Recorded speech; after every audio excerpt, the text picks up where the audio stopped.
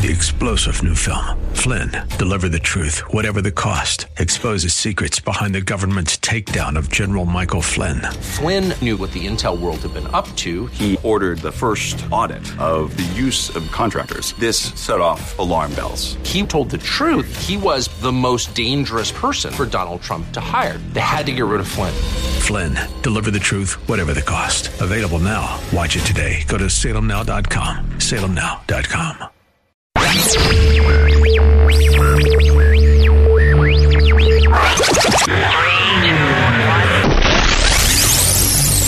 Welcome to Throughout All Ages 1530 Apologetics, where the conversation always gives you a foundation that is built on biblical principles, so you can intellectually and critically learn to weigh out decisions about life with truth, facts, contradictions, and the reality we live in, and history. Host Joe Gaona covers topics like apologetics, worldviews, contemporary culture, and the Word of God to help you articulate a defense for how you live your Christian life.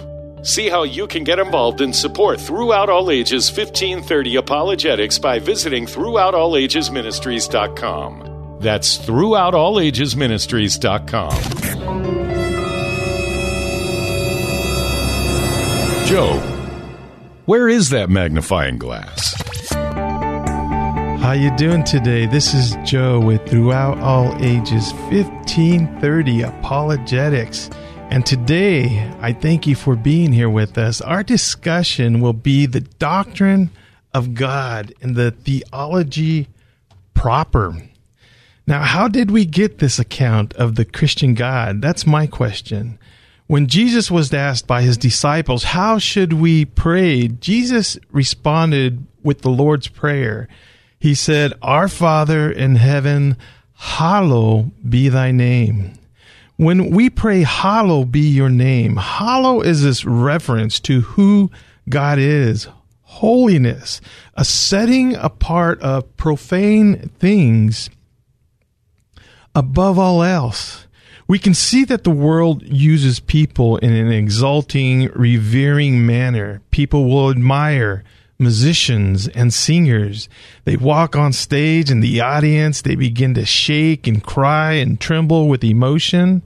The effects of putting them on this high pedestal above all other things.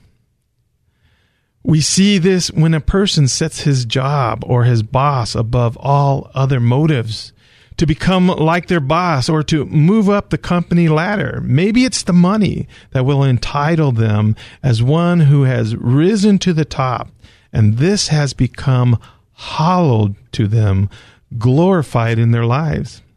Although this is a far cry from what hallow or reverence really means, in most cases, hallow has been hijacked. God has told us his name, that there is no other like him. He is above all things and above all idols, preeminent. If we look at Exodus 20, very early within the manuscripts, 4 out of the 10 commandments is directed towards God as he begins to reveal himself. And as he reveals himself, he says this in Exodus 20, You shall have no other gods before me. You shall not make for yourself a carved image of any likeness in heaven or in earth. And you will not bow down thyself to them, nor serve them. And you shall not take the name of the Lord God in vain. He describes this holiness, God that is, a righteousness that is perfect in him, an all-power consuming God. Yet, in Scripture, we don't find God demanding us to worship him.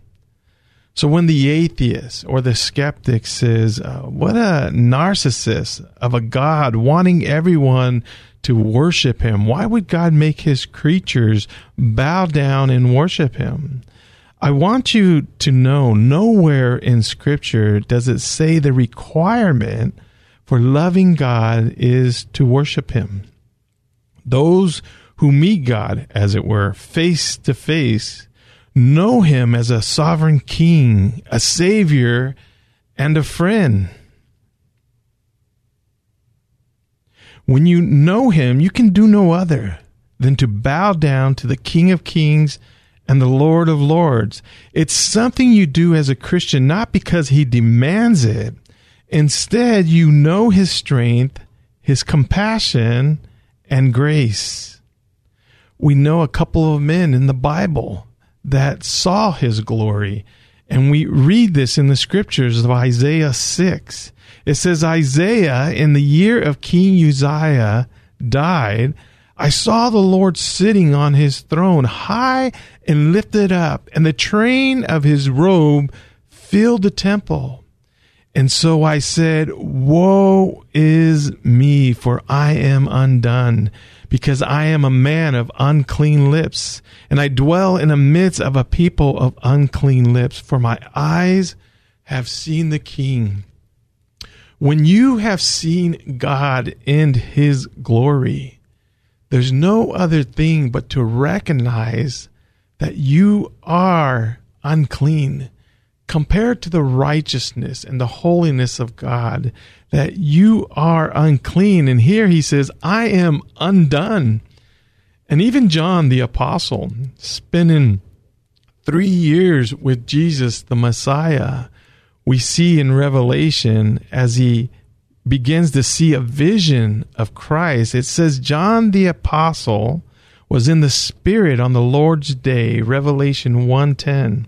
And I heard behind me a loud voice as of a trumpet saying, I am the Alpha and the Omega, the first and the last. And what you see, write in a book. And in the midst of the 7 lampstands, one like the Son of Man. His head, and hair were white like wool, as white as snow. And his eyes were like a flame of fire. His feet were like fine brass, as if refined in a furnace. And his voice as the sound of many waters. His countenance was like the sun shining in its strength. I like here how John is trying to describe as he's actually seeing the Son of Man, Jesus Christ, and he's trying to describe what he's seeing. And when I saw him, he says, I fell at his feet as dead. But he laid his right hand on me, saying to me, do not be afraid. I am the first and I am the last, and he who lives and was dead, and behold, I am alive forevermore. When you stand before an all-powerful being, a maximum supreme being who has called you by name, I'm telling you, you cannot do no other than to bow down and worship him. So it's not by manipulation. It's not what God requires, yet I will do it 1,000 times. No other would I bow down to but God alone. Let's talk about how we have this doctrine of God, or this theology proper. When we look at the word theology, theology comes from theo, God, and logi, steady.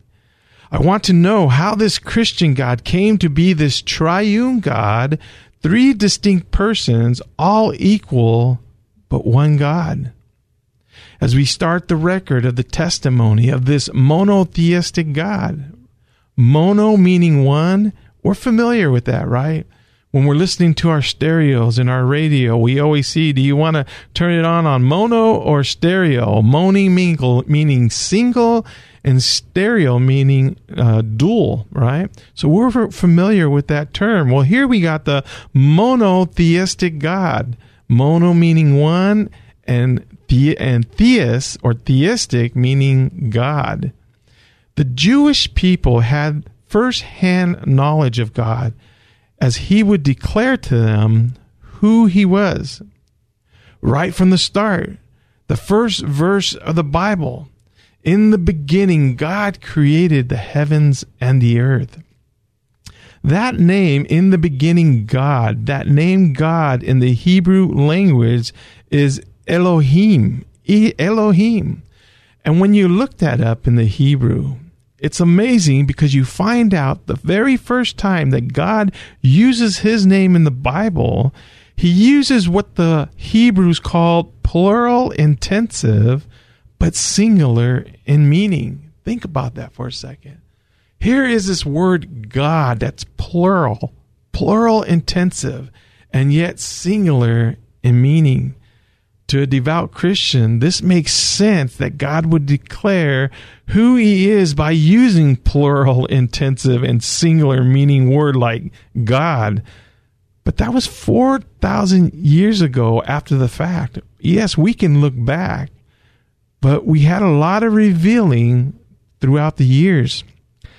God could have used a singular word for God like El, which means singular God, or Eloha. If we look at El, which means singular, it's a singular name for God. Usually it's qualified with another word to express his title. Further, like something like, if we look at God Almighty, for instance, God is the singular El, and then his expression is Almighty, Shaddai. If we look at Most High God, here we have God again, El. And then we have Elyon, Most High. So God could have used the singular name for who he wants to be called, but he chooses not to. So God, we understand now there is this God and a plural of persons. Back then, it was many hints to who God was and is. If we just go down a few verses further, we get another hint in Genesis 1:26. This is profound because here God is making man, and he comes down and he says, let us make man in our image after our likeness. Now, why would God make a statement like that? If he was this strict monotheistic God, let us make man in our image, is way far from that. In fact, we couldn't even get the gist of what he was talking about back then. Even up to the first century, we didn't have a clue. Then we come to Genesis 2:4, as God shows us a little more about who he is. Again, this is Joe with 1530 Apologetics, and we'll see you in the second half as we begin to talk and illustrate about proper theology, or theology proper. Don't go away, because there is much more to come with Throughout All Ages 1530 Apologetics on K-Praise. Throughout All Ages Ministry, 1530 Apologetics goes into the public high school to build up the students' character, to intellectually think about their worldview and weigh it with truth. Studies show 75 to 85% of all college students who grew up in a Christian home are walking away from their faith. For more information about 1530 Apologetics, go to throughoutallages.com. Join Creation Fellowship Santee's Apologetics Speaker Series Thursdays at 6:30 p.m. via Zoom. 1 Peter verse 3 chapter 15 says, to always be ready to give a reason for the hope that we have. Creation Fellowship Santee's brand name apologetic speakers will do just that. Equip you with the knowledge and tactics to explain your Christian faith. Get equipped Thursday nights at 6:30. Learn more on Facebook and YouTube at Creation Fellowship Santee, or email creationfellowshipsantee@gmail.com. Welcome back to Throughout All Ages 1530 Apologetics. And now, here's your host, Joe Gaona on K-Praise. How you doing? We're back in the second part, and we're talking about proper theology, or theology proper.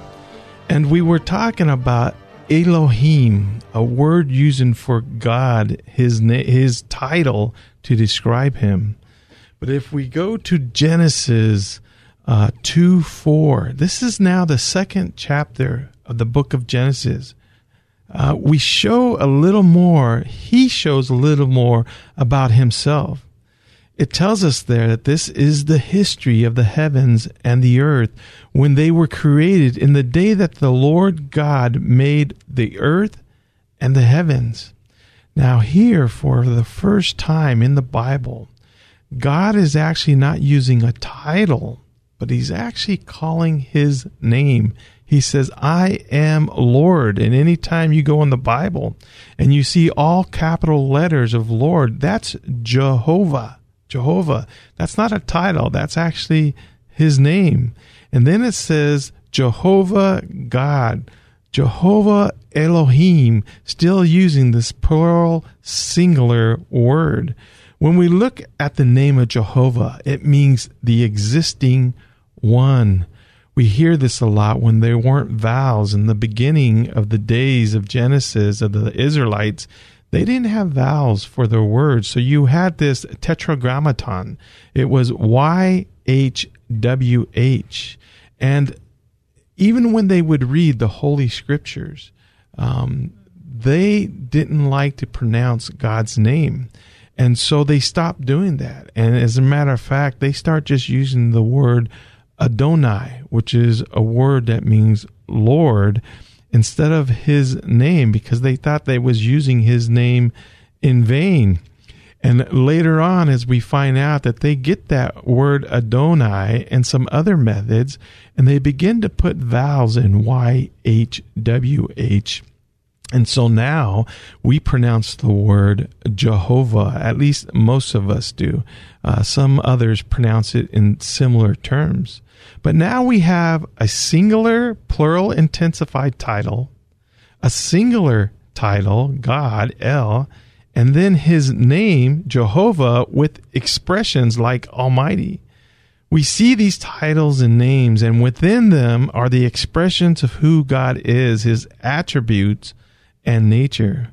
For instance, we find titles like God, Lord, Master, and then there's his name that expresses his glory and his majesty. We would see an expression like Lord God Almighty. That is Jehovah, El singular, and mighty, Shaddai, Jehovah El Shaddai. But now we find a place in time in Genesis 15. We find Abraham talking to God about the promises of land, covenant agreements on bloodlines, and an inheritance. And we find that as the Lord came unto Abraham in a vision, he said to him, Abraham, fear not, Abraham, I am your shield and your exceeding great reward. To hear God, this almighty God, tell you something like that, and you've been seeing the work of God in your life, must be a thing that you would not forget, an emotion that you would hold in, that this God wants to be personal with you. Why would he choose me out of all people? And I'm sure Abraham felt that way. But Abraham began to talk to him, and he said, God, Lord, Adonai, God, whereby shall I know that I shall inherit the earth? So we find here Abraham, he calls him Lord. And this word Lord is not the Jehovah, his name, but actually Abraham is calling him Adonai. Adonai is a title. It's someone with authority. We use this word a lot back in the olden days when we talk about someone with authority. We would call him Lord, the landlord. That's where we get the name landlord. Rabbis, kings, they would come up to him and say, Lord, Adonai. And then he used a word God, which was a variation of Jehovah. So God said to him, I want you to come, Abraham, and bring a 3-year-old heifer, a calf, and a 3-year-old goat, and a 3-year-old ram, a turtle dove, and a young pigeon. So Abraham does that. He takes the calf and the goat and the ram and some birds, and God begins to tell him that he wants to make an agreement with them, a covenant. Then he brought all these to him, and he cut them in two, it says in verse 10, down the middle, and placed them each piece opposite of the other. But he did not cut the birds in two. And it says that when the vultures came down on the carcasses, that Abraham drove them away. Now, when the sun was going down, on verse 11, a deep sleep fell upon Abraham, and behold, a horror of a great darkness fell upon him.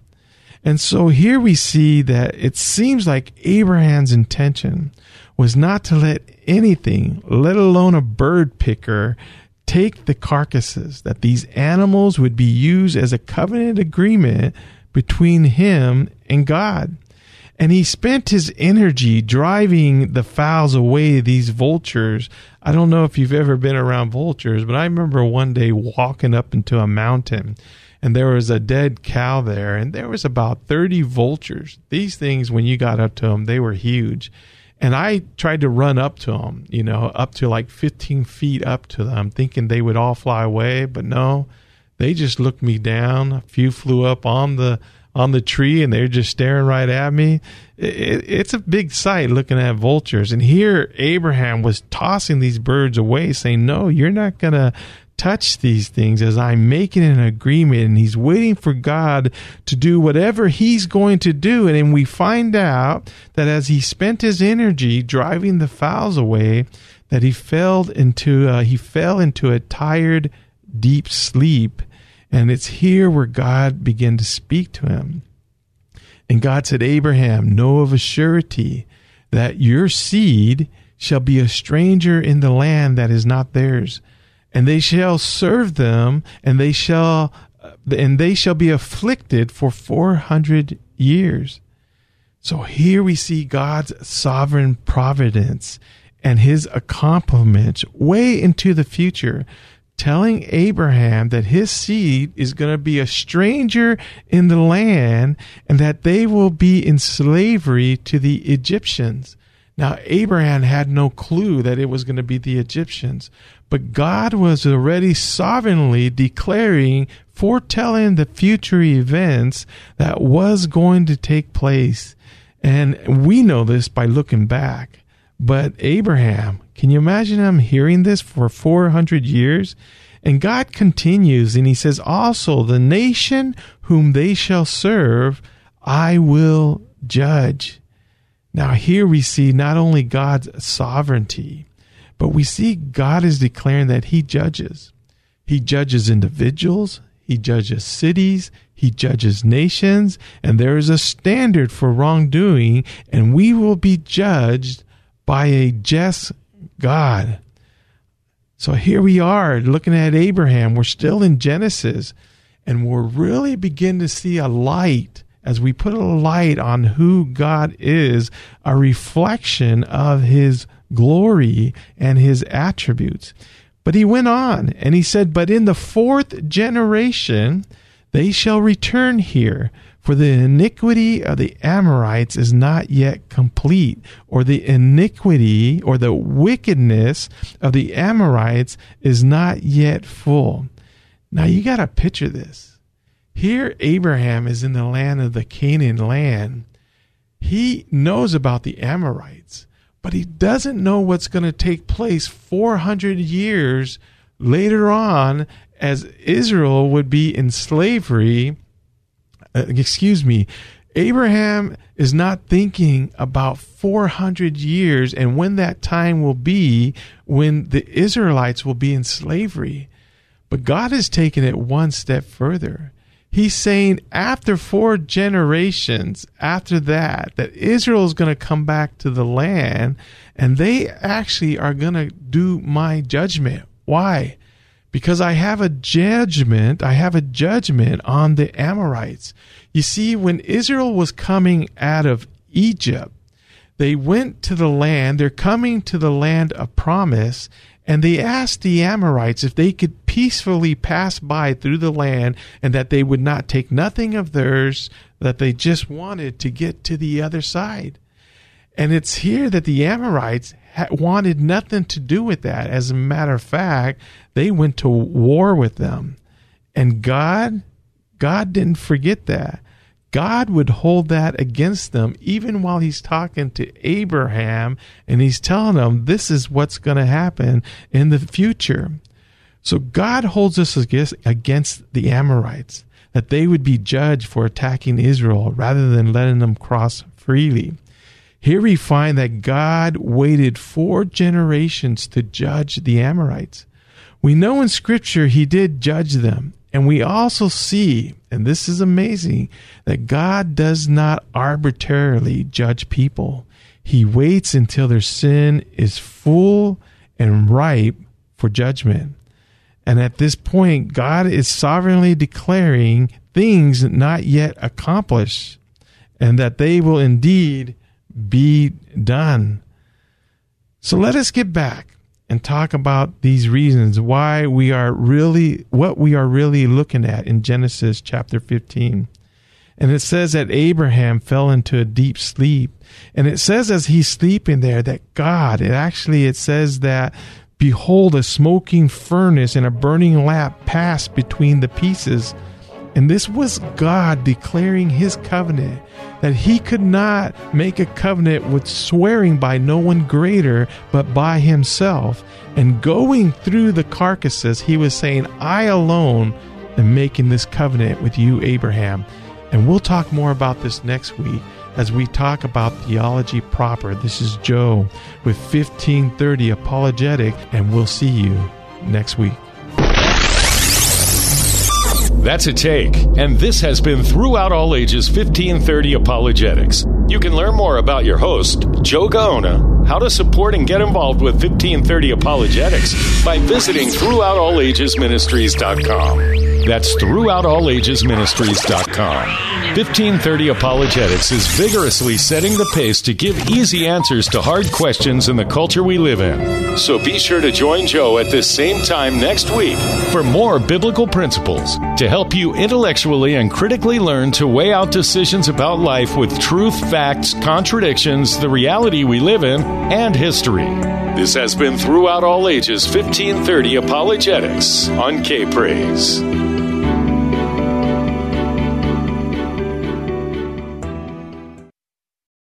3-star General Michael J. Flynn, head of the Pentagon Intelligence Agency, knew all the government's dirty secrets. He was one of the most respected generals in the military. Flynn knew what the intel world had been up to. He understood its funding. He ordered the first audit of the use of contractors. This set off alarm bells.